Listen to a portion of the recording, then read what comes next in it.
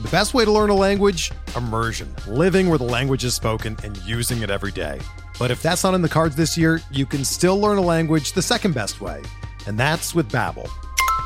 Be a better you in 2024 with Babbel, the science-backed language learning app that actually works. Don't pay hundreds of dollars for private tutors or waste hours on apps that don't really help you speak the language. Babbel's quick 10-minute lessons are handcrafted by over 200 language experts and help you start speaking a new language in as little as 3 weeks. Babbel's designed by real people for real conversations, and their tips and tools are approachable, accessible, rooted in real-life situations, and delivered with conversation-based teaching, so you're ready to practice what you've learned in the real world. Here's a special limited-time deal for our listeners.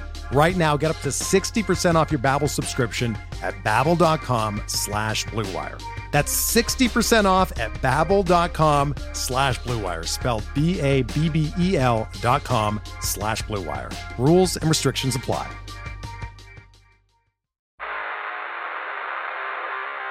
You don't want it, you don't need it, but you're gonna get it anyway. The Kevin Sheehan Show. Here's Kevin. All right, film breakdown today on the show. Defensive film breakdown only. I know yesterday's show was very long. I would urge all of you, okay, listen very carefully. I know that you probably couldn't listen to the whole thing yesterday, but go back if you didn't make it to the end and listen to the last 10 to 15 minutes of conversation between the two of us about Alex Smith and Dwayne Haskins and the various questions we posed to one another. I would urge you to do that if you didn't get a chance to get to the end. Today is going to be all defensive film breakdown off of a dominating defensive performance over a terrible Nick Mullins and 49ers team. We're going in-depth, play-by-play. The Cooley Film Breakdown. Here's Cooley and Kevin. You know, when I watched this game and then I watched this game again on film, Kevin, I thought, why didn't Kyle continue to run the football? And there were points in this game where I think he could have continued to run it. Right. Decent runs on first down and then not sticking with it on second down. But I sat here and I charted it as I was waiting for you this morning. In the first half of this ball game. Really? You were waiting for me? Well, you were busy doing stuff. Well, no, I was busy doing stuff, and I said, "Can we go early this morning?" And you said yes, and I said 9:30 my time. You said yes, and then you said, "Hey, I'm ready to go right now." I said, "Give me 15 minutes." And so as I was waiting for you for 15 minutes later, I sent you the Zoom link, and 15 minutes after that, you dialed in. All right, continue. Well, about 9 minutes of that was my computer dialing in. No. It's amazing. But yeah, so I charted this in the first half. They had 9 runs on first down, and they had 9 passes on first down, and 2 of them were 2-minute passes on first down. So really their first down plays were fairly balanced in the first half as far as just the first down run pass calls. They were not completely unbalanced in the second half. You know, they ended up having 6 or 7 runs on first down.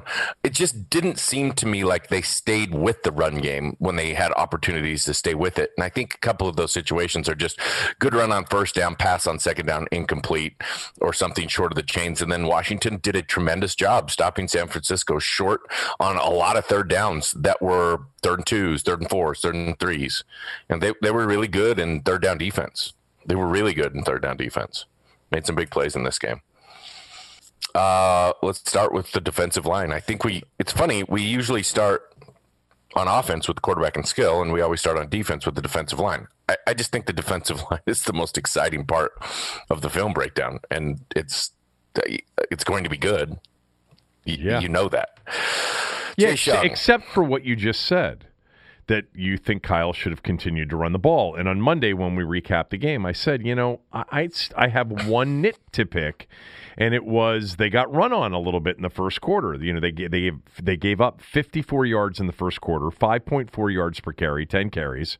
And I thought that if they had stuck with it, that maybe they could have had more success. I know that they got better and more stout against the run, but if you go back to the last team that tried to run the ball against them, Detroit, the Lions, they ran it successfully in that game too. So, I mean, I guess ultimately this will lead to whether or not you think maybe a vulnerability of this defense is, at times run defense or discipline in the run defense. But go ahead. Let's start with. Well, I mean, it's interesting because you talk about that, and the last time they really got run on was by the Giants, and that was a gap scheme inside type of run game. The Lions ran it against them. The Lions ran it a little bit. You're right. They had some success, and that was also some gap schemes and inside stuff. San Francisco's predominantly a perimeter type team as far as the run game, or at least it starts with the perimeter. And they had a good game plan for getting to the edge. They took Deron Payne, Jonathan Allen out of some of these plays immediately, stretching the edge, and some of the plays they did a nice job of influencing the defensive end, using a tight end and fullback to double team them. And so you take that tight end and you wide and hard release, and if he goes with him, the defensive end goes with the tight end will take him. If the defensive end goes inside, then the fullback comes and scoops him up. And they got to the edge a couple times with that, especially on Chase Young, got beat a couple times with that. Ryan Kerrigan got beat bad later in the game on that type of play. Kyle calls that play Zorro. I don't know why. I always fought that with him. I'm like, why are we calling it Zorro? It's between the Y and the T, or the Y and the U. Let's call it something else. Zorro's a stupid name for it. But that's what he calls that play, Zorro. Okay. It's good with the widened outside linebacker. They took advantage of some of those things where you put a lot of pressure on the linebackers to really flow, or the safeties to really come down and make plays, and the receivers did a pretty good job blocking early in that game. One adjustment I think that was really interesting was if you go back and you watch this game, the first two drives, Washington's in a 5-man front, essentially playing a 3-4 type look. The touchdown drive early in the game, they went 4 down the entire drive. And then they came back out after that and said, no, we'll go back to the 5-down front. Right. So they played a 5-down look, and it is a 3-4 look. I think you would, in what they're playing, they'd call it an under defense, but it's a 3-4 look where you have Tim Settle, Jonathan Allen, and Deron Payne all inside, and Montez Sweat and Chase Young on the outside just with their hands in the dirt versus stand-up outside linebackers. And they brought almost every time they ran that look, especially in first and second down, they brought all 5 of them, run or pass. They played coverage behind it, but it was 5-man pressures. I always thought Greg Minuski should have done that way more when they were in their 3-4, when they didn't have outside linebackers who could drop. Yeah. But I bet there's a lot more that you wish Minuski had done. Yeah, there's a lot more. I will say this, though. A lot more skull cracking. Yeah, a lot more skull cracking. So stupid. Cracking skulls and taking names. I mean, really, there's if you want to have a nit to pick, only one of them. There was a 3rd and 4 that they ended up completing. They dropped both Montez Sweat and Chase Young, and they blitzed Bostic. It ended up being a DPI in Everett that was still complete, and Mullins had tons of time to throw. And I'm watching this like, I'm going to drop Montez Sweat and Chase Young. The one where Ayuk caught, it was an amazing catch where Shazer hit him in the back. It was a DPI called on Shazer, but he still caught it. Yeah. I know the play. That's the play. It's a 3rd and 4. They dropped both of those two. And I can just see like Del Rio sitting in his office like, they'll never see this coming. No one would believe I would do this. This shit is crazy. I love Trump. But I love Trump. But he did it. He did it. And afterwards he's like, damn. Almost worked. It could have worked. Yeah. I thought it might. But now somebody else is going to have to prepare for us dropping those 2 monsters into coverage. Right. We're not losing this game. We're putting some tendencies on tape, and we'll break them because we've never dropped both of those guys into coverage again. Next week I might drop Deron Payne too, and then we'll just bring we'll bring all our secondary players, and we'll drop our defensive line. Nobody's ever seen that. We'll see if Payne and Allen can cover some of their receivers. This is actually, I want to put these guys through a quiz.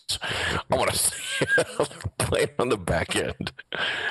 This is just funny. It was a really good defensive performance, and Del Rio did a really good job adjusting throughout the game. So it was a good plan. It was a good performance. It's just one play. Yeah. It was a stupid idea, though.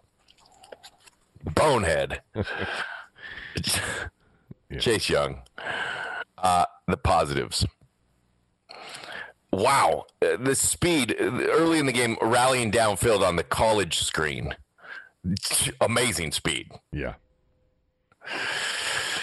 Great job as the college play. Drop the college play. That's what you call it. I like the name of that. I actually thought about this. Sorry to deviate again to make this a longer podcast, but my offense that I'm creating, I'm going to name the college play after who created that play? Who was first with that? I think University of Montana used to run the hell out of it. I might call it Montana. My boys and I back in the 90s when Spurrier was coaching Florida, and you started to see the wide receiver bubble screen, which the NFL didn't run. And it may not have been Spurrier. He may have gotten it from somewhere else, but you just saw a lot of Danny Werfel and a lot of Florida quarterbacks throwing that bubble, and it was like we just referred to it as the college play. College play. The one where because really wide receivers, in the 70s, it started in college. In the 70s and 80s, there's always like the quick pop pass out to the receiver. Like, hey, just be ready. Right when I snap it, I'm throwing it out to you. But it wasn't with a host of blockers coming down to create, an inside tunnel off of it. So it was the original RPO. Yeah, but it wasn't an RPO. It was a called play. No. Yes. We used to run. You didn't have to have that as a called play. We used to run that all the time where there's a called run, and if the receiver has leverage or the DB's off, the quarterback. I'm talking about the college play. I'm talking about the tunnel or bubble. Oh, the original tunnel screen. That's a called play. Started. That is a called play. Yeah, but the pop pass. No, the pop pass is an RPO. It's the original RPO. Sure. You know what? If you do what I do once every few months and you watch old games on YouTube and a lot of old Washington games with Billy Kilmer at quarterback and some of these, and Theismann, there was probably a lot of pop pass RPOs back then because you just picture, longtime fans, how many times did Theismann take a snap under center, never in shotgun, and just quickly throw it out to Art Monk? Just quickly throw. How many times did Billy Kilmer quickly just throw it out to Frank Grant? There's a name from the past for some of you. And that probably was like, hey, we're going to run it if, they're not, loaded in the box. And if not, we're going to run the old, we didn't call it RPO. We're going to run the old option alternative play, the pop pass to our wide receiver. And then he'll just try to juke the corner and get 5 yards. RPO. Yeah. Well, I'm gonna call mine to the left Florida and to the right Gator. How about that? That's the old college play. All right. Spurrier recognition. Ball coach. Ooh, you could call it Spurrier too. That has an R in it. That's nice. So the right's gonna be Spurrier. The left's gonna be Florida. All right. Back to Chase Young. Great speed on that play. Great speed on the first sack that he had where he's dropping as a zone lurking defender into a man coverage defense, but he's a lurking defender. But great reaction to come up and hit the quarterback on that play. And I love that he doesn't fall for the pump fake. Like, this is the worst when guys come up and then the quarterback's like gives that token, like, throw it. No, he ain't falling for that crap. Right. Forced fumble from the backside down the line of scrimmage to get the ball out on who's the Wilson. He's so fast down the line of scrimmage. I mean, Sweat initially makes that play. We'll talk about that, but great job forcing that ball out. Constantly falling back into the run on the front side of run plays. Does a really good job, even though he gets stretched sometimes by Trent Williams, especially on that side. He still gets back into the run on some of those things. The scoop and score was incredible. Terrible ball security, though, if you watch that thing again. Yeah, the ball's just hanging out there. D'Angelo called it as, look at him. There goes sweetness, as in Walter Payton, because Walter Payton always carried the ball that way. Yeah. Athletic play, though. Really athletic play. That's the play that tells everybody that they need to scoop and score. Yeah. Why would you fall on the ball when I can do that? Right. Sean Taylor. Because most of you can't do that. What did you think when Sean Taylor, for the first time, just scooped and scored? Whether it was the Philly game or the playoff game or what, all of those things. Again, like you're asking me a question like I didn't know he could do that. Well, this is like you're asking. I've discussed with you just how incredibly athletic Chase Young is from play one. I know. So what do I think? But I think he's really good. I'm not surprised. When did you know that Sean Taylor was like a freak? Like the first day of practice? First day of practice. Really? Yeah. I usually knew who was going to make the team to the last 2 or 3 when I was playing. Right. Within the first 3 days of practice. Yeah. So it's really, there's about 10 guys on every team, at least 10 that you're like, ooh, this dude's sweet. And then there's another 20 that you're like, solid starter for sure. Right. And then there's the other 20 or 30 in training camp that you're like, he ain't making this team. There's only about 20 guys at every training camp to make the last 10 spots that you're deciding on. Yeah. Okay. Well, Chase Young's never going to be one of those guys. He's incredible. He had a batted ball on a 3rd and 6 in the 4th quarter. Probably is going to be complete for a first down. It's a huge play in the game as well. He was all over the field. He made a boatload of plays. He had a couple batted balls. He has the scoop and score. He has the forced fumble. He has the sack. The negatives, I think he could have did a better job on the edge in the run game, and I think San Francisco did a good job of keeping him unsure. They had him pinned on the edge on a Debo fly sweep, the first play of the game. The tight end, I talked about that little fullback defensive end double team play. He hasn't seen that yet. You know what I mean? Like that's a play he hasn't quite seen yet. Right. I haven't seen anybody run that on him, and very few teams do run that type of play because almost nobody uses a fullback anymore, Kev. Right. He had a defensive offsides lined up in the neutral zone. He was in the neutral zone. It wasn't even close. It was weird. Agreed. I think that's the second time he's done that this year. I don't know, man. That would be one of those things that, as a coach, would drive me frickin' nuts. Look, we can't actually do what we want to do on this play if the flag's going to fly before anything happens. I mean, you got to line up not in the neutral zone. You can't be in the neutral zone. That should be one of the first things. Like, am I lined up okay? Okay, I am. Now let me go wreak havoc. It shouldn't even be discussed. Well, it should be if it happens more than once. Right. How many of you here, this Pop Warner, 7, 8-year-olds, how many of you have played football before? Okay, you guys, so you understand, if you're playing D-line, you got to go behind the ball. Yeah, the rest of you, here's the line. You have to start behind that line. Yeah, I mean, I think sometimes, even with, players who are experienced and older, sometimes it's not underrated to state the obvious. And then restate it, and then restate it, and then restate it. Yeah, I would. Until it becomes ingrained. You're right.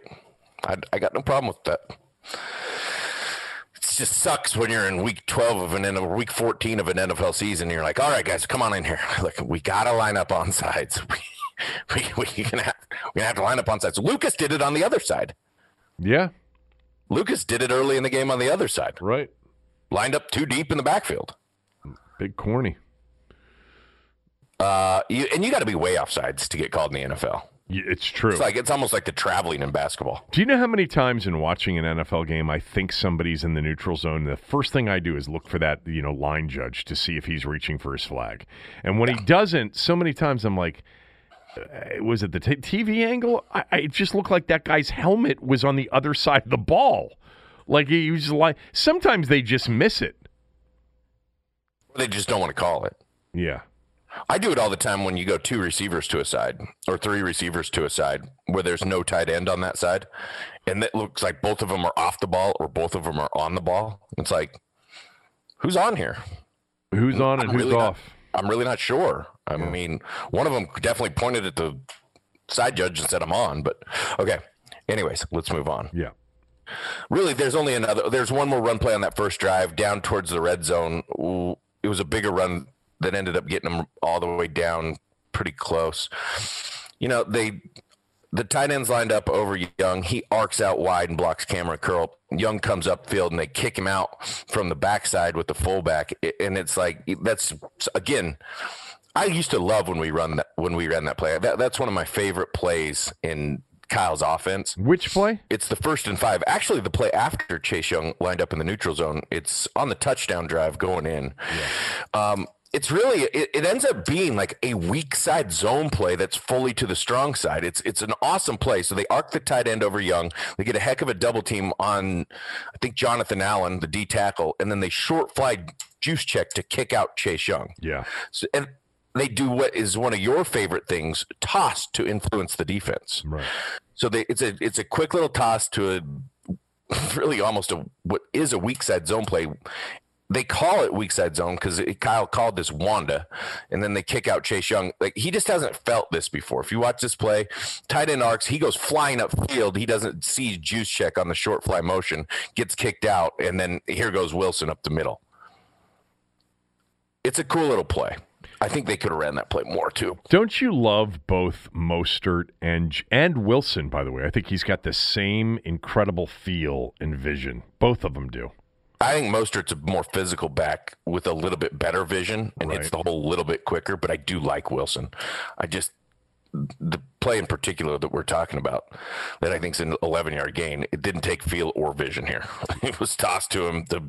There's a huge gash to run through. Got it. But yeah, I do. They're both good backs.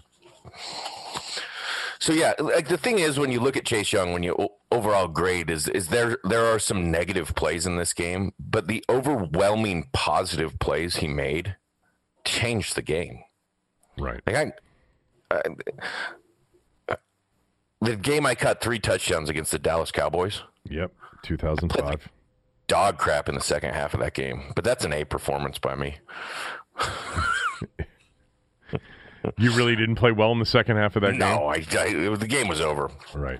They kept putting me in the backfield, making me do these kick-out blocks. And I'm like, dude, I scored 3 touchdowns. Stop playing me a fullback, making me kick out defensive ends. Like, this is garbage. I'm not doing this stuff. Let's keep throwing the ball. So was Young an A+? Yeah, Young's an A+, man. Okay. How did he do in his matchups against Trent?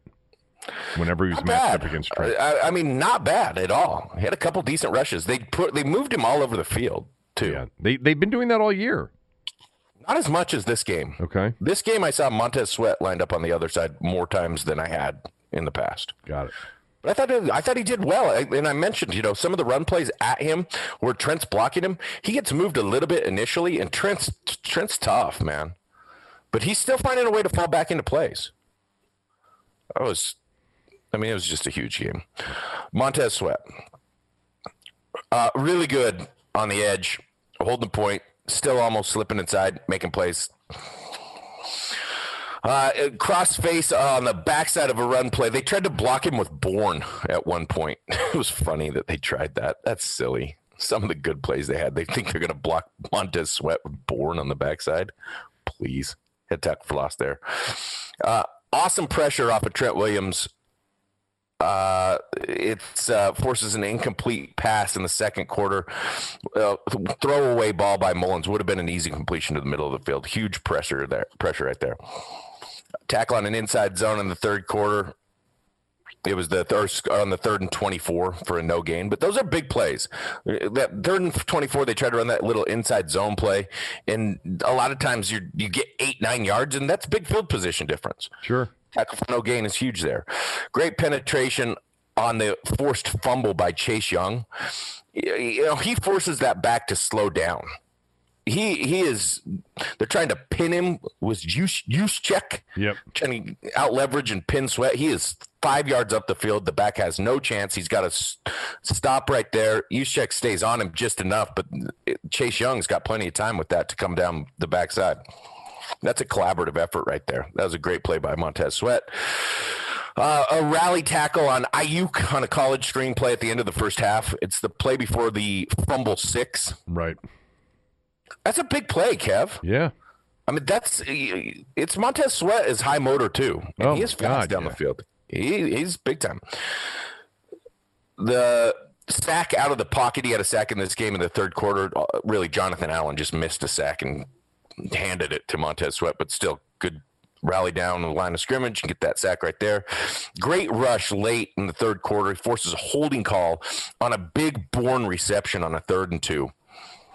That was critical. Bourne had that big play on a 3rd and 2 that would have converted right there. He beat Moreland, and right there, Sweat would have had a sack. If McGlinchey doesn't hold him, it would have been a sack.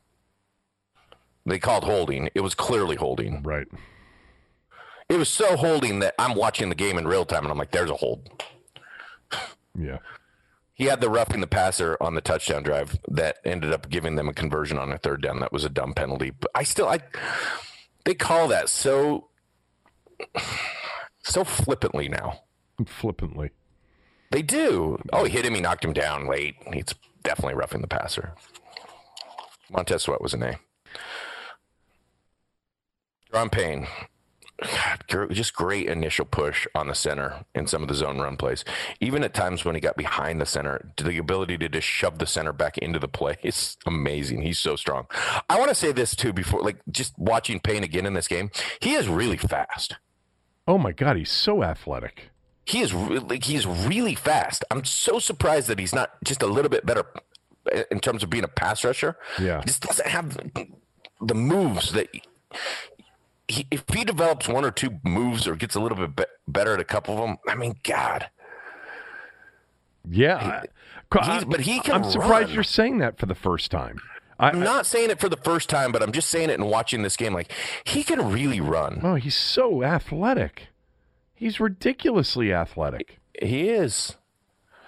Wins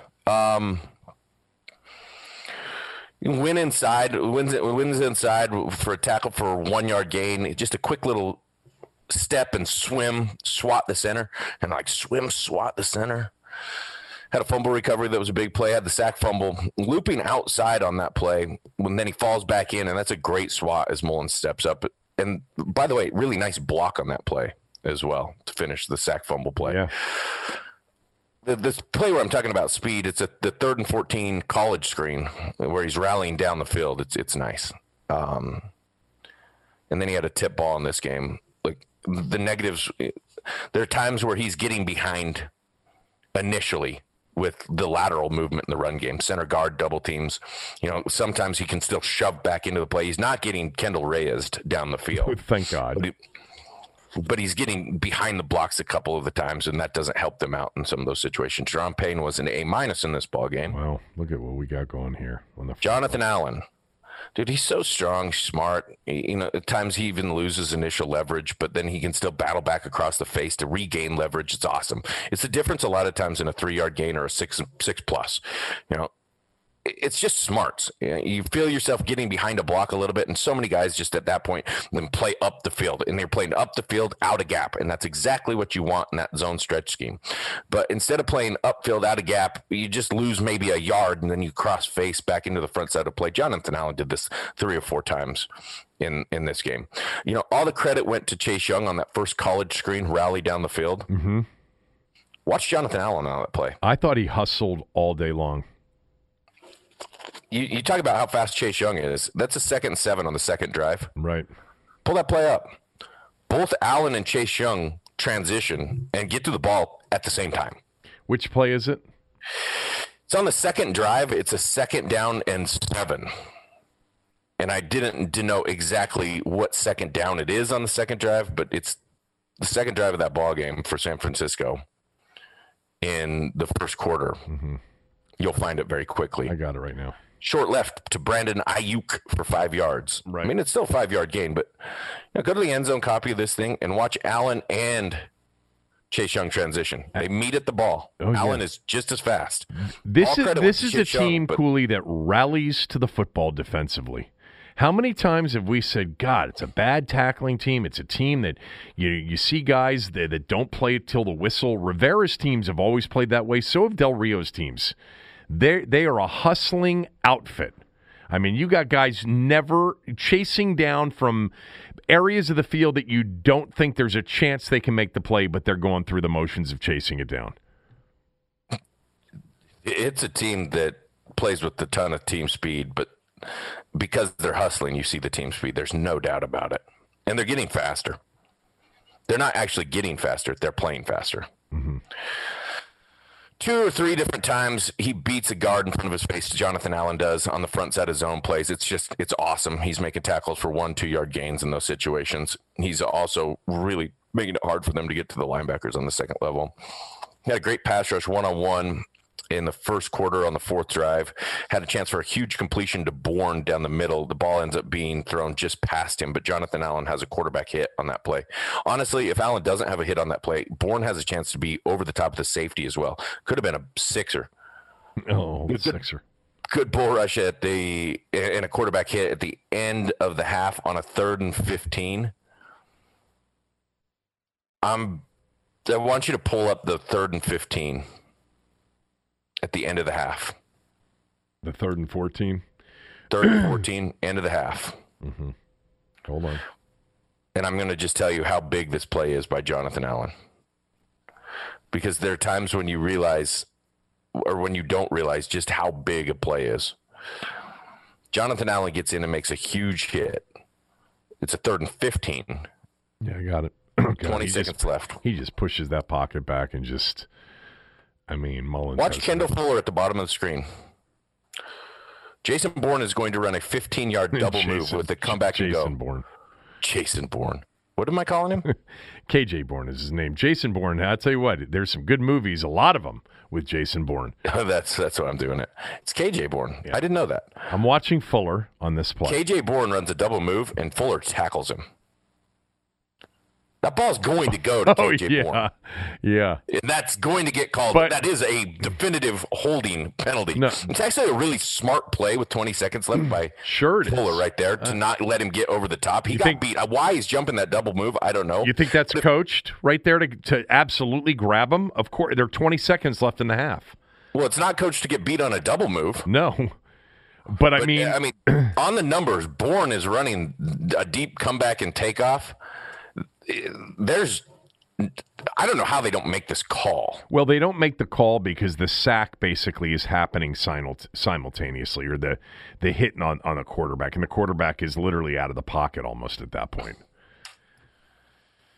Well, it's because Jonathan Allen has an incredible bull rush and then gets his hands all over Mullins and forces Mullins to just dump one out into the ground. Yeah. That's the difference of what? That's 20 yards downfield, that DPI. Yeah. They're probably going to get a chance at a field goal right there. That's how big that play is by Jonathan Allen. It's huge. Yep. And it's funny because you're going to get a quarterback pressure on that thing. Maybe a quarterback hit. But it's bigger than that, you know? Yeah. Those are game changers. He had a missed tackle on a sack outside of the pocket. He's got to be so mad. Montez Sweat ends up getting the sack, but it's a great swim move by Allen one-on-one, and he forces Mullins to flush right, and then he just misses him. Sweat ends up getting him. I'd be so mad if I was playing defensive line and missed a sack like that. Still a big-time play by Jonathan Allen. Look, again, some of the only negatives are kind of the pain negatives is you get caught playing behind a double team, and a lot of these are later in drives. It's what happens when you get tired, and that's where they start to get some of the bigger runs. Right. It wasn't often. It wasn't common, but it happened 2 or 3 times to both of them. Jonathan Allen was an A in this game. We just gave every single starter on the defensive front an A, 2 A's, an A+ for Young, an A for Sweat, an A for Allen, and an A- for Payne. Wow. Mm-hmm. What about Settle and Kerrigan and the rest of them? Settle had one good bull rush early in the game. It's the 3rd play of the game, gets a quarterback hit on the play. Other than that, he was the one that really got stuck playing behind zone more times than anybody else. He had very little impact on any of the run plays. He's behind blocks. He had too little penetration, almost 0 show up in the run. Settle was a D+. Ooh. And Ryan Kerrigan, a couple really good bull rushes in this game. The Chase Young sack early in the game, good by Kerrigan, make the dummy quarterback move to the left, and then here comes Chase Young flushing up to make that play. I actually wrote down, you asked me a question, how would I play Dwayne Haskins if I was Seattle? This is the way I would play him. I would play man-to-man across the board, is what they're playing on the Chase Young sack play. I think it's a 3rd and 4. They're dropping a middle linebacker as an alert player in the middle of the field. The safety is deep as a zone player. So you have 2 zone players in the safety and a linebacker, and then you're dropping that weak side defensive end to be another soft zone player initially, but then the second Dwayne would step up, I would just attack with that other defensive end. I'd bull from the other side, push him, force him to run left, step up and play. Watch that 3rd and 4 early in the game with the Chase Young sack. That's exactly what I'd do to Dwayne. That's how I'd play him. Ryan Kerrigan, look, a couple of run plays too far upfield, pinned by the fullback. Good tackle on a 3rd and 24 for no gain, chasing it down the backside. He's a guy that I think was moved a little bit too much at the point of attack. He does battle to get back inside on plays late, but he's moved too much at the point of attack. Kerrigan was a C+ in this game. Okay. So, all A's, and then Kerrigan and Settle. Did you review film-wise Smith? Yeah, Williams? I liked Smith Williams. I thought Smith Williams made a couple good plays, had a heck of a block. Oh, yeah, on the curl interception return. On the curl interception return. He was a C. I think he played 14 plays, so I graded him. I graded him a C. I didn't have a ton of notes on this on him in this game. Rated a C. They must like him a lot. His play count is never, over the last few weeks has increased. He's part of the rotation a little bit. 2 7th-round picks, Curl and Smith Williams, contributing. Curl in a major way. All right, are we done with the D-line? We're done with the D-line. All right, we'll get to the linebackers and or secondary next, right after this word from one of our sponsors. We're driven by the search for better. But when it comes to hiring, the best way to search for a candidate isn't to search at all. Don't search, match with Indeed. Indeed is your matching and hiring platform with over 350 million global monthly visitors, according to Indeed data, and a matching engine that helps you find quality candidates fast. Ditch the busy work. Use Indeed for scheduling, screening, and messaging so you can connect with candidates faster. Leveraging over 140 million qualifications and preferences every day, Indeed's matching engine is constantly learning from your preferences, so the more you use Indeed, the better it gets. Join more than 3.5 million businesses worldwide that use Indeed to hire great talent fast. And listeners of this show will get a $75 sponsored job credit to get your jobs more visibility at Indeed.com/Blue Wire. Just go to Indeed.com/Blue Wire right now and support our show by saying that you heard about Indeed on this podcast. That's Indeed.com/Blue Wire. Terms and conditions apply. Need to hire? You need Indeed. Let's get to the linebackers and safeties. We'll start with Bostic. He was better in this game. He was better last week. Exactly. One of the things I've seen with Bostic is he's improving at avoiding offensive linemen in the run game, not necessarily taking on blocks. I want you to pull up the second play of the game in the end zone copy. Yep. It's a 2nd down and 1, and Mostert gets 2 yards, he gets the first down. But watch Bostic in the middle of the field. Yeah. This has been one of those plays where there's a double team between the center and guard. The guard comes up, he gets all over Bostic. But Bostic slips outside, back inside, and he gets himself in on the tackle. And you're like, that's what we're talking about here. Our D-line has the ability to eat up some of these double teams to give you space to avoid them on the second level. There's no double teams right now that are pushing vertical our defensive line back into the linebackers. They're displacing the offensive line enough that it makes it hard on some of these plays to get to the linebackers. So just avoid. And Bostic does it here. Yeah, he does a good job. And it doesn't seem like a big thing. It's a 2-yard gain. They get a first down. But to me, those are the type of plays that are the difference between 2 yards and 5 yards. Right. Which is huge in the run game. So it was so much better. And throughout this game, a lot of times avoiding when he can see a one-on-one collision coming.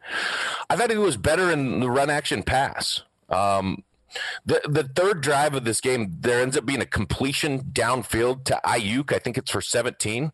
But pull up the third drive of this game, the 17-yard completion to Ayuk down the field.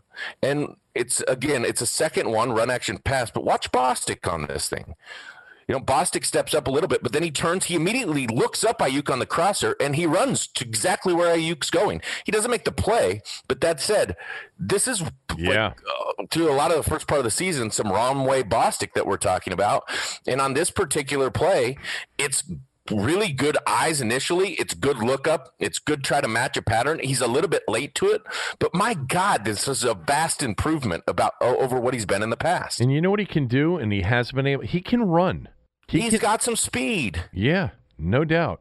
I think he does. He can truly run. So does Holcomb. Another one of these same type of plays. They end up completing that drift route in the third quarter. They go play action, and then they drift the Ayuk into the middle of the field, and Bostic does a phenomenal job of recognizing this, almost picking it. It's the one that Ayuk ends up catching that should have been a no catch. They hurt to the line of scrimmage. It was that low ball. Yeah. But my God, Bostic turned and got himself in on that play. He almost picked it. Yeah. I'm like, I fist pumped him. Let's go, man. Was that, it's you know huge. what? We forgot about that play. That was a play that wasn't a catch, but they never had time to challenge it, right? They did not have time to challenge it. Yeah. Well, they had time. They just didn't challenge it. They didn't challenge it. The 49ers went the ball. Yeah. Sure. By the way, Ayuk is impressive to me. I think Ayuk's a really good player. Yeah, he was a second-round pick. I thought he was at Arizona State. Second rounder? I think he was a Ayuk was a first-round pick, wasn't he? He was first-rounder. Yeah, Ayuk was a first-round pick. Yeah. Ayuk's a good player. There's no doubt about it. Downfield on some screens, making some tackles. Again, he can run. Good leverage on the running back on an in-break on the curl pick six. The running back is running a choice route here on the curl pick six, and Mullins is working the running back to the left first, but Bostic's got good leverage on his drop, and he turns down the in-break. The running back should have just sat it down. It was soft zone. He should have turned, sat down, hooked up, but he breaks in, and Bostic's right there, so the quarterback turns it down, and then he makes a stupid idiot throw to Cameron Curl, who has a pick six, but Bostic initially turns that thing down. He was trying to throw it to Juszczyk. God, that's a terrible throw. It doesn't matter if it does not matter what Juszczyk does on that play. He could sit there and wait for that ball. It makes literally no difference. That is a pick six the second it leaves his hand. Juszczyk has no impact on this play. You watch it 10 times, and you cannot. The only thing Juszczyk could do is immediately recognize that Curl's going to pick it and start tackling him. That's the only thing he could possibly do. It's going to be a pick. The hustle by Smith Williams on that play is outstanding to get the block because he doesn't score. And you know what? With the offense playing the way it was, without that block, I mean, it's at the 45-yard line. Yeah, no doubt. Bostic, huge play in the fourth quarter on a 3rd down and 1 to get out to the flat and break it up on Charlie Warner. Try to throw a flat to Charlie Warner on a 3rd down and 1. Yeah, I got it right here. Your guy, Charlie Warner. It doesn't matter what Charlie Warner does. It doesn't matter right there if Charlie Warner catches that ball in the third one. Bostic's going to tackle him for no gain. That's a great job by Bostic. And then later in the game on a 4th down and 10, he does a really good job getting in on a tackle. I think it was Bourne. It was Bourne or Ayuk that made that catch on a 4th and 10 that Bostic tackles him short with Darby. It was funny because Bostic did hold up 4th down at the end of that play. You're like, no, hold up 5 because that 4th down's over now. Yeah, well, that was the last play. That was their last chance. They were still down 8, and they threw it a little bit short, and anyway. Yeah. Some of the negatives, which there were, struggles to avoid traffic and gets caught up inside the line of scrimmage. Like the first Samuel sweep play. Like he keeps some of these. He's like almost pressing too hard to get into the line of scrimmage. That's what he's been coached to do lately. We know that he'd been too passive into the line of scrimmage. But as things start to go lateral, you got to scrape and fly over the top a little bit more. I think, and I wrote again, struggled numbers to numbers navigation of blocks, and he keeps wanting to get downhill too quick. He's beat by Mostert on the second drive of the game on a choice route. It's the first play of the second drive. You can pull this thing up if you just want to see a play that could have been a completely different play. Second drive of the game for San Francisco, they throw a choice route to Mostert. Yep. It's 100% a choice concept. Bostic overruns the initial arc release. If Mostert breaks in here, it's a Mostert could have went either way. He's one-on-one with Bostic. he ends up breaking out on this choice concept. I'm sure Kyle and everyone in the game, because there's no middle player in the middle of the field, right? Like, it's a 5-man rush. They got no one in the middle of the field. Break in Mostert. He breaks out. Bostic rallies for a tackle for 7. I mean, it's not the end of the world, but if you watch this from the sideline, watch Bostic just completely overrun this to the outside. All Mostert's got to do is just double stick him inside, and it's 30. He didn't, though. Yeah. He didn't. A couple times in the zone game, run through underneath too early, guessing, can't guess. Not often, but once or twice, 2 cut up in run action pass all the way into the line of scrimmage. And then lastly, it's a 1st and 10 with 5 minutes and 45 seconds in the second quarter left. I want you to pull up this play because I think it's become fun for me, and I have to do it every single week, but we're going to do it. It's 5 minutes, 45 seconds left in the second quarter. I'll let you pull it up and just watch Bostic, and you can describe what happens on this play. Is it the 2nd and 10? The play is exactly at 5 minutes and 45 seconds. Okay. I didn't write down the down and distance on this play. You get the wrong time here. You get the wrong times. No. 5 minutes and 45 seconds of the second quarter? Yeah. Okay, I got it now. I got it. Is this Jeff Wilson's 6-yard run? Yeah. Okay. Mm-hmm. Oh, yeah, where's he going? Describe what you see. Wait a minute. I thought I saw somebody running out on this side, and so I went over here to the right, but the play was actually going to the left and right up the middle where I was, because it cut back right to where I was, but I decided that I was going to go all the way towards the sideline because something just flashed in front of my eyes. I thought I saw the ball out in the flat. This is it happened to anyone, Coach. This could happen to anyone. Perry Riley it happened to all the time. He's the last player to recognize this. He sees the fly sweep motion. He then continues to go with the fly sweep motion. Then he looks back. Oh, it's back in there. So this happens to him every once in a while. It happens way less. It happened way less in this game. Right. John Bostic was a B. There we go. He plays at a B level. They're going to win games on defense. You get that player to play at a B level week in and week out, and they're going to win games on defense. Back to back, A- last week against the Steelers for Bostic, and a B this week. Yeah, that is a hell of a performance by a guy that was really struggling at times. Oh, there's no doubt about it. Cole Holcomb. Again, I urge everybody to get the All-22, and you can pause the podcast while you listen to us and find some of these plays that Kevin and I go through. But very first play of the game, watch Cole Holcomb get absolutely waxed by Trent Williams. My God, Trent Williams pulls outside, Holcomb's arcing to it, and Trent Williams just blows him up. You know what? You love to start the game by getting hit. Now I'm ready to play. Whoa, let's get those cobwebs out of here, man. Let's shake it up. Oh, my God. Trent Williams. I mean, he can still play, can he? Oh, buddy. He just took Cole Holcomb and put him straight on his back. It's the IU. It is just, it's the reverse. No, it's the Deebo Samuel one play. And maybe the last play of the year. I think he's going on injured reserve after that play.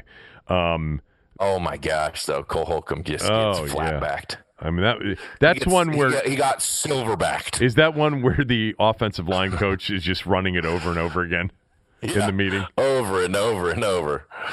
I mean, look at Trent Williams just unload with his hips right there. It's absolutely amazing. The most play for 9 yards that Shazer hit him big time. Cole is late on a scrape over the top. They had a corner blitz and then stunt inside with the defensive line. Cole Holcomb's got outside leverage. He is too soft on the outside, can't keep his arm free. It's a weird attempt at an arm tackle for Holcomb. I'm not sure what happened. Maybe he's still dazed early in that game from that Trent Williams hit. Beat one-on-one by a Jordan Reed lookie inside. Okay coverage, but it's caught. He gets crossed up by Jordan Reed. Gives up leverage late in the game on a toss on a fourth quarter drive on the touchdown drive. He's taking on a block, but he loses leverage outside. I thought Holcomb he shows speed from the backside to run things down and scrape over the top, but this to me was Holcomb's worst game. He was a C-, bordering very close, right on that fringe of a D+, but he was a C- in this game. Okay. Kevin Pierre-Louis. Yeah. God, that sack he had where he blew up Juszczyk was so big time, man. He's fast too. That blitz off the edge, and he hit Juszczyk and knocked him straight down. No, that was a straight blow up. No trip, no nothing. Straight blow up. Juszczyk, go make a play. Huge. There's one play where he's trying to come back inside, and he gets just pinned hard, not able to make the play. There's the play, the next drive, a couple plays later, where he's on the other side of the field, and he starts to go inside, and then he sheds back outside and makes a play. So a couple good plays. He didn't play a lot in this game. Did he get hurt because Sean Dion Hamilton started playing? You're right. He must have. I don't think he got hurt, but Sean Dion Hamilton had almost the same number of snaps. Yeah, I thought Pierre-Louis was a B+. Dion Hamilton was a little bit better. He can get caught in the wash with his eyes.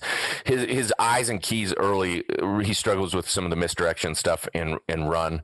He did have a huge stop on a 2nd and 1 in the fourth quarter, sniffs it out, gets in the backfield, finds a good fit, and tackles the running back for his no gain, and then Bostic had the stop on the 3rd and 1 the next play. So that was big time by Sean Dion Hamilton, but he was a C- in this game.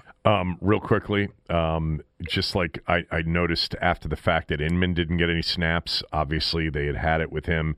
Thomas Davis didn't play at all in this game. No. After playing a little bit more against Pittsburgh. The one thing I've noticed with Sean Dion Hamilton, I think they like him in their short yardage packages as their middle linebacker. What did you give Hamilton? He was a C-. Okay, let's take a break for a word from one of our sponsors, and then we will get to the corners and safeties. You know, if I would have applied myself, I could have gone to the NBA. You think so? Yeah, I think so. But it's just like, it's been done. You know, I didn't want to, I was like, I don't want to be a follower. Hi, I'm Jason Concepcion. And I'm Shea Serrano. And we are back. We have a new podcast from Wondery. It's called Six Trophies. Woo! And it's the best. Each week, Shea Serrano and I are combing through all the NBA storylines, finding the best, most interesting, most compelling stories, and then handing out 6 pop culture themed trophies for 6 basketball related activities. Trophies like the Dominic Toretto I Live My Life a Quarter Mile at a Time trophy, which is given to someone who made a short-term decision with no regard for future consequence. Or the Christopher Nolan Tenet trophy, which is given to someone who did something that we didn't understand. Catalina Wine Mixer trophy. Ooh, the Lauryn Hill, you might win some, but you just lost one trophy. And what's more, the NBA playoffs are here, so you want to make Six Trophies your go-to companion podcast through all the craziness. Follow Six Trophies on the Wondery app or wherever you get your podcasts. Listen ad-free right now by joining Wondery Plus. The secondary. We'll start with the safeties. Start with the Shazer Everett. God, he can hit, man. That first play where it's not the first play, but where he drills Mostert. Yeah. Coming off a block of Bourne, hits him with the shoulder, and just I thought that changed the way Mostert played in this game. Mostert still had some good runs, but man, he knocked Mostert down, and you could see him kind of hesitate there for a second, like whoo, whoo, whoo. I mean, you know when you get hit like that. Great drive on a boot play from center field, puts a big hit on Ayuk on the sideline, knocks him way into the sideline, but really good drive on the ball from center field to make that type of hit. I think he's starting to really know exactly what he's seeing. There's some plays where he's slow out of his back pedal, but you can see his eyes and his keys are really good in this game. So I feel like he's getting a better feel for what he's seeing. An awesome hit again on Mostert. Actually, that's the one I just talked about. Right. Excuse me on that one. Some of the negatives from DeShazer Everett. The receivers did a pretty good job of blocking him outside on the zone play. They push up at the corner, and then they really crack. San Francisco does a good job with that. Pierre Garçon used to do a phenomenal job with that, if you remember that push-crack type of play. Yep. Made it tough. He's trying to run through. He's got to understand those receivers are coming and block him from the outside, especially on the front side of zone. Should have known that. Got blocked 3 or 4 times that way. Late drive on a deep crosser. Ayuk did a great job of flattening out the crosser. Shazer's late on the drive on the ball, but he's still close. Like, he can see it. I thought once too flat-footed in the middle of the field, it's a shot to Bourne, the first play of the 4th drive. The ball's thrown out a little bit further than Bourne can get, but he's late on it, driving that thing. Slow break on a corner route by Bourne as a cover 2 safety. It's a completion to Bourne. Jason Bourne, that is. Yep. He has a great shoestring tackle on the play. The one thing I did notice, though, like he's late as a 2 safety, driving hard to that out deep breaking corner out. But that deep corner that Bourne got, you can find it if you want wherever. He does a really good job. Both him and Cameron Curl are starting to do a very good job disguising coverage. So they're playing cover 2, but both safeties are more towards the hash than they are the numbers. So it makes it hard for the quarterback to recognize some of these coverages. And he did recognize it and he still hit it, but I like that they're getting more confident that they're disguising coverage. And then he had a DPI hitting Ayuk in the back on a 3rd down and 4. Just go around and make a play for the play on the ball. Like, I know you want to hit him in the back, but make a play on the ball. How Ayuk caught that ball, I don't know. I know. Great catch. Shazer Everett was a C in this ball game. Cameron Curl. Yeah. The positives. Dude, awesome drive on a quick outbreak by Ayuk and a pass breakup on the first drive of the game. Like, really good drive on an outbreak. Ayuk's a good player, and he was all over that thing. I think he has a good feel for the run game. He falls back into plays on the front side of things. He gets gap control. He knows where the back's going to hit. He has good timing for when to fall back into plays. Really good avoid of Trent Williams getting in on that tackle on the college screen that we talked about, Jonathan Allen and Chase Young, but he avoids Trent Williams right there to get back in that thing. Right. Does a really good job shedding wide receivers, making tackles. Consistent pattern matching in this game. He's getting so much better as an inside safety and matching some of these things inside. Great eyes on the interception TD. Really good feel for where he's sitting. Good anticipation of that ball. They caught Mullins with his pants down right there. That was brutal. Blitz late in the game, spin out, flushes a quarterback, and it gets a big pressure for an incompletion. Later in the game, he has a tackle falling down on an inside college screen, the inside tunnel screen. Gives up 7 yards, but they end up not allowing a first down on that drive.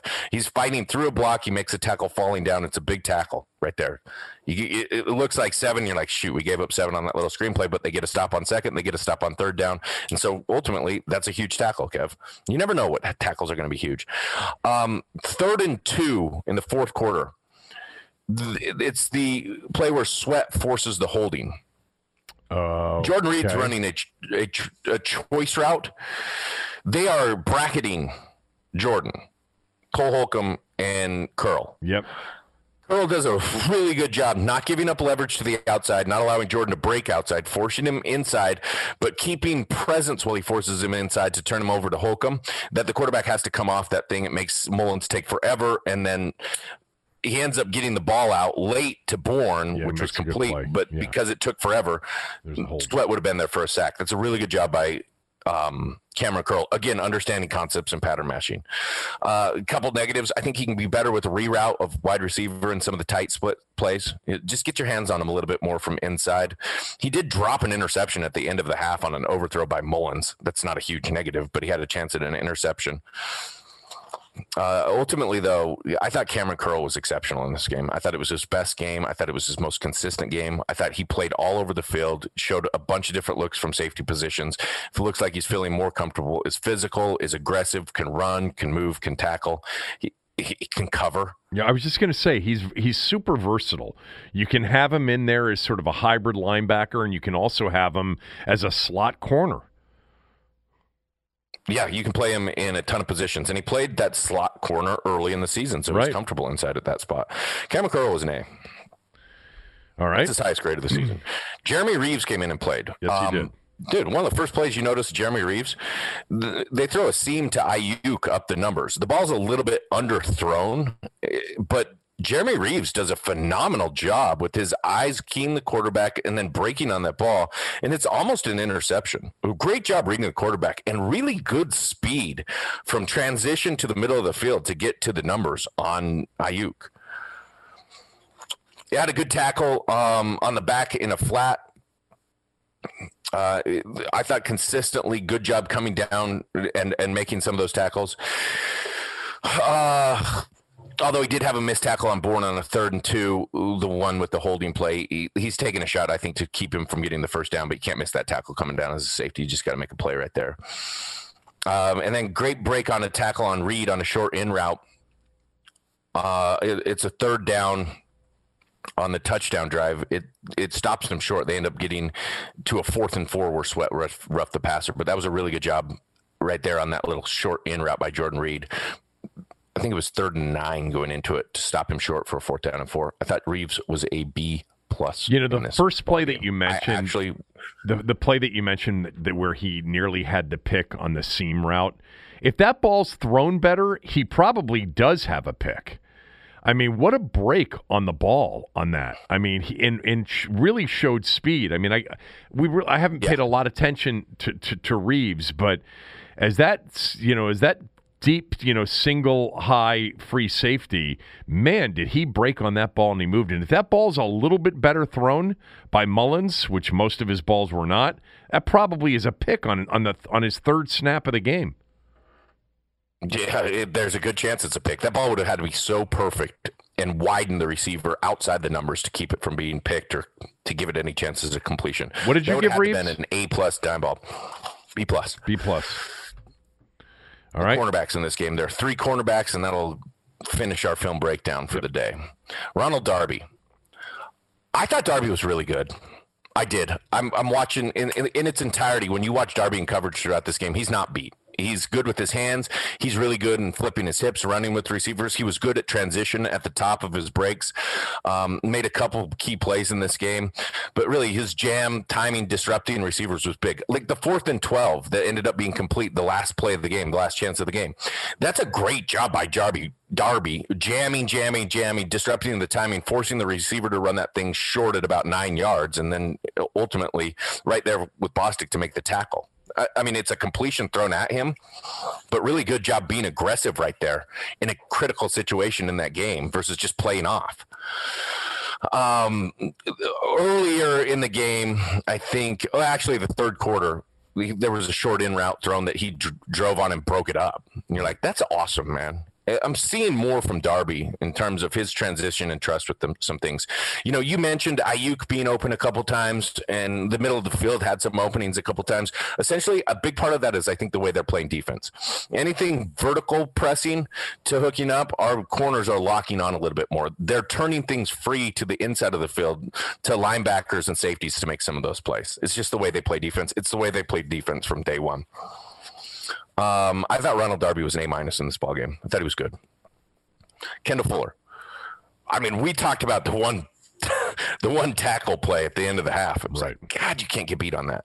I said this last week. I'm going to say this again. Kendall Fuller is not good from off. He is very good from press. You're talking about the Pittsburgh game.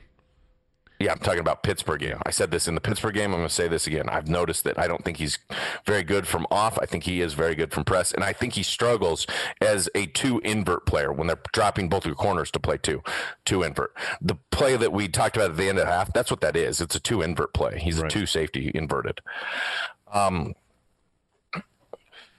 Late on a midpoint and trail of Bourne, there's a shot downfield that's incomplete. He would have been over the top of Everett right there. Bourne is an inside receiver. The outside receiver hooks up. He's the cover 3 corner right there, but it's still in his 3rd. Bourne going up the numbers. He's late trailing there. He's behind it. Soft in coverage. He falls down out of his back pedal on a Bourne drop in the middle of the field. He had the DPI on DeShazer Everett, the ball Ayuk caught. I have no idea why Fuller stopped trailing there. Like, I thought that would have been an opportunity for him to undercut that thing. There was nobody else coming back out into his side of the field. I thought he could have undercut that thing for an interception opportunity, but he kind of just stops, and then Ayuk gets right in the middle of the field in front of DeShazer Everett. Bad tackle attempt on the touchdown by Juszczyk on the keeper, the boot, made a business decision in that situation. A couple positive plays. Again, he's good with his hands and pressing when he's up tight. Like the first 3rd and 4, he does a great job driving on a ball and has a pass breakup. I thought really good job on the Jordan Reed out route on a 3rd and 8 at the end of the half. And a pass breakup in that situation. Right. When he's tight, he's good. When he's off, he's struggling a little bit. Kendall Fuller was a C- in this game. Ooh, Jimmy Moreland actually played more than I thought it was going to be a better grade for him. That's the most surprising grade. Yeah, I did too. All right, Jimmy. I thought it was going to be a better grade for him too, Jimmy but Moreland. It was not. Jimmy Moreland was a D in this ballgame. I didn't think he was good with underneath zone coverage. There's a play at the end of the second half where he was allowing a deeper throw. It's a bad throw by Mullins, who just sucks and shit the bed. But it's 28 seconds left in the half, and Jimmy Moreland's jumping a 4-yard whip route, and they're throwing a 15-yard dig behind me. You're like, dude, it's 28 seconds. Just come on, like, drop deeper. Broken off by Bourne on the sweat penalty that we keep talking about a lot, but can't stick with him in that situation. Slipped inside on a 3rd down and long, the touchdown drive. They completed a 3rd down and, I don't know, 10, something like that. It was up the numbers to Ayuk on a little sit route. Right. A sticks route. He just loses leverage outside and lets Ayuk slip right inside of him right there. Like, that's, you can't have that happen. And Ayuk's like right next to Jordan Reed too. Can't have that happen. So I didn't think Jimmy Moreland was excellent in this game. Also, he's beat on a lookie route inside that was dropped as well. So I didn't see Moreland impacting this game in a positive way really at all. And you gave him a D. He was a D.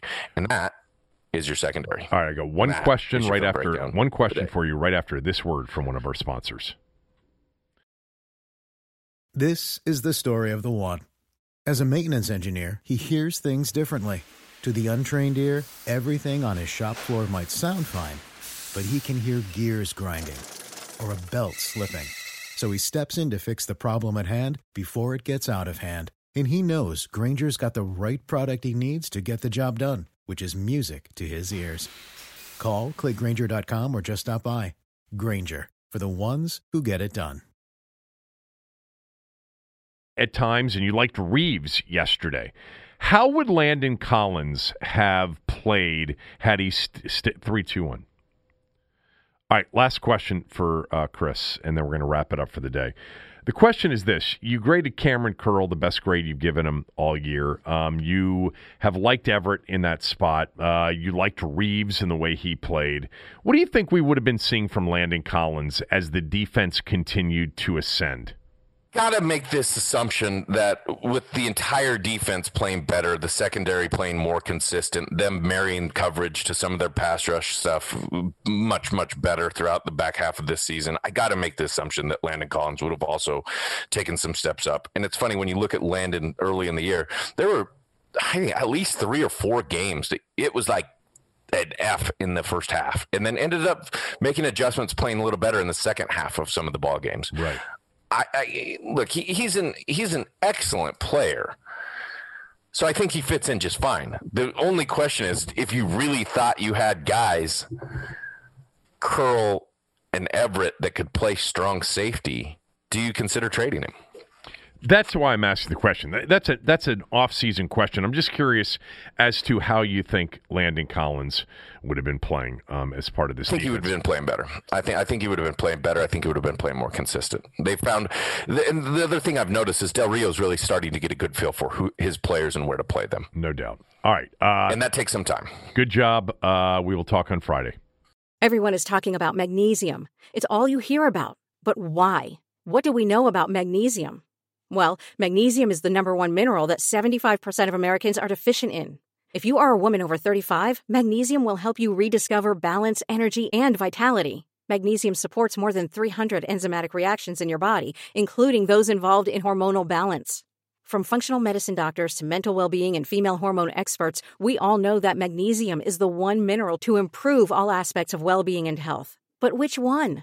Magnesium Breakthrough from Bioptimizers, the trusted choice recommended by leading experts with 7 best-absorbed forms of magnesium to ensure your body receives the support it needs for overall well-being.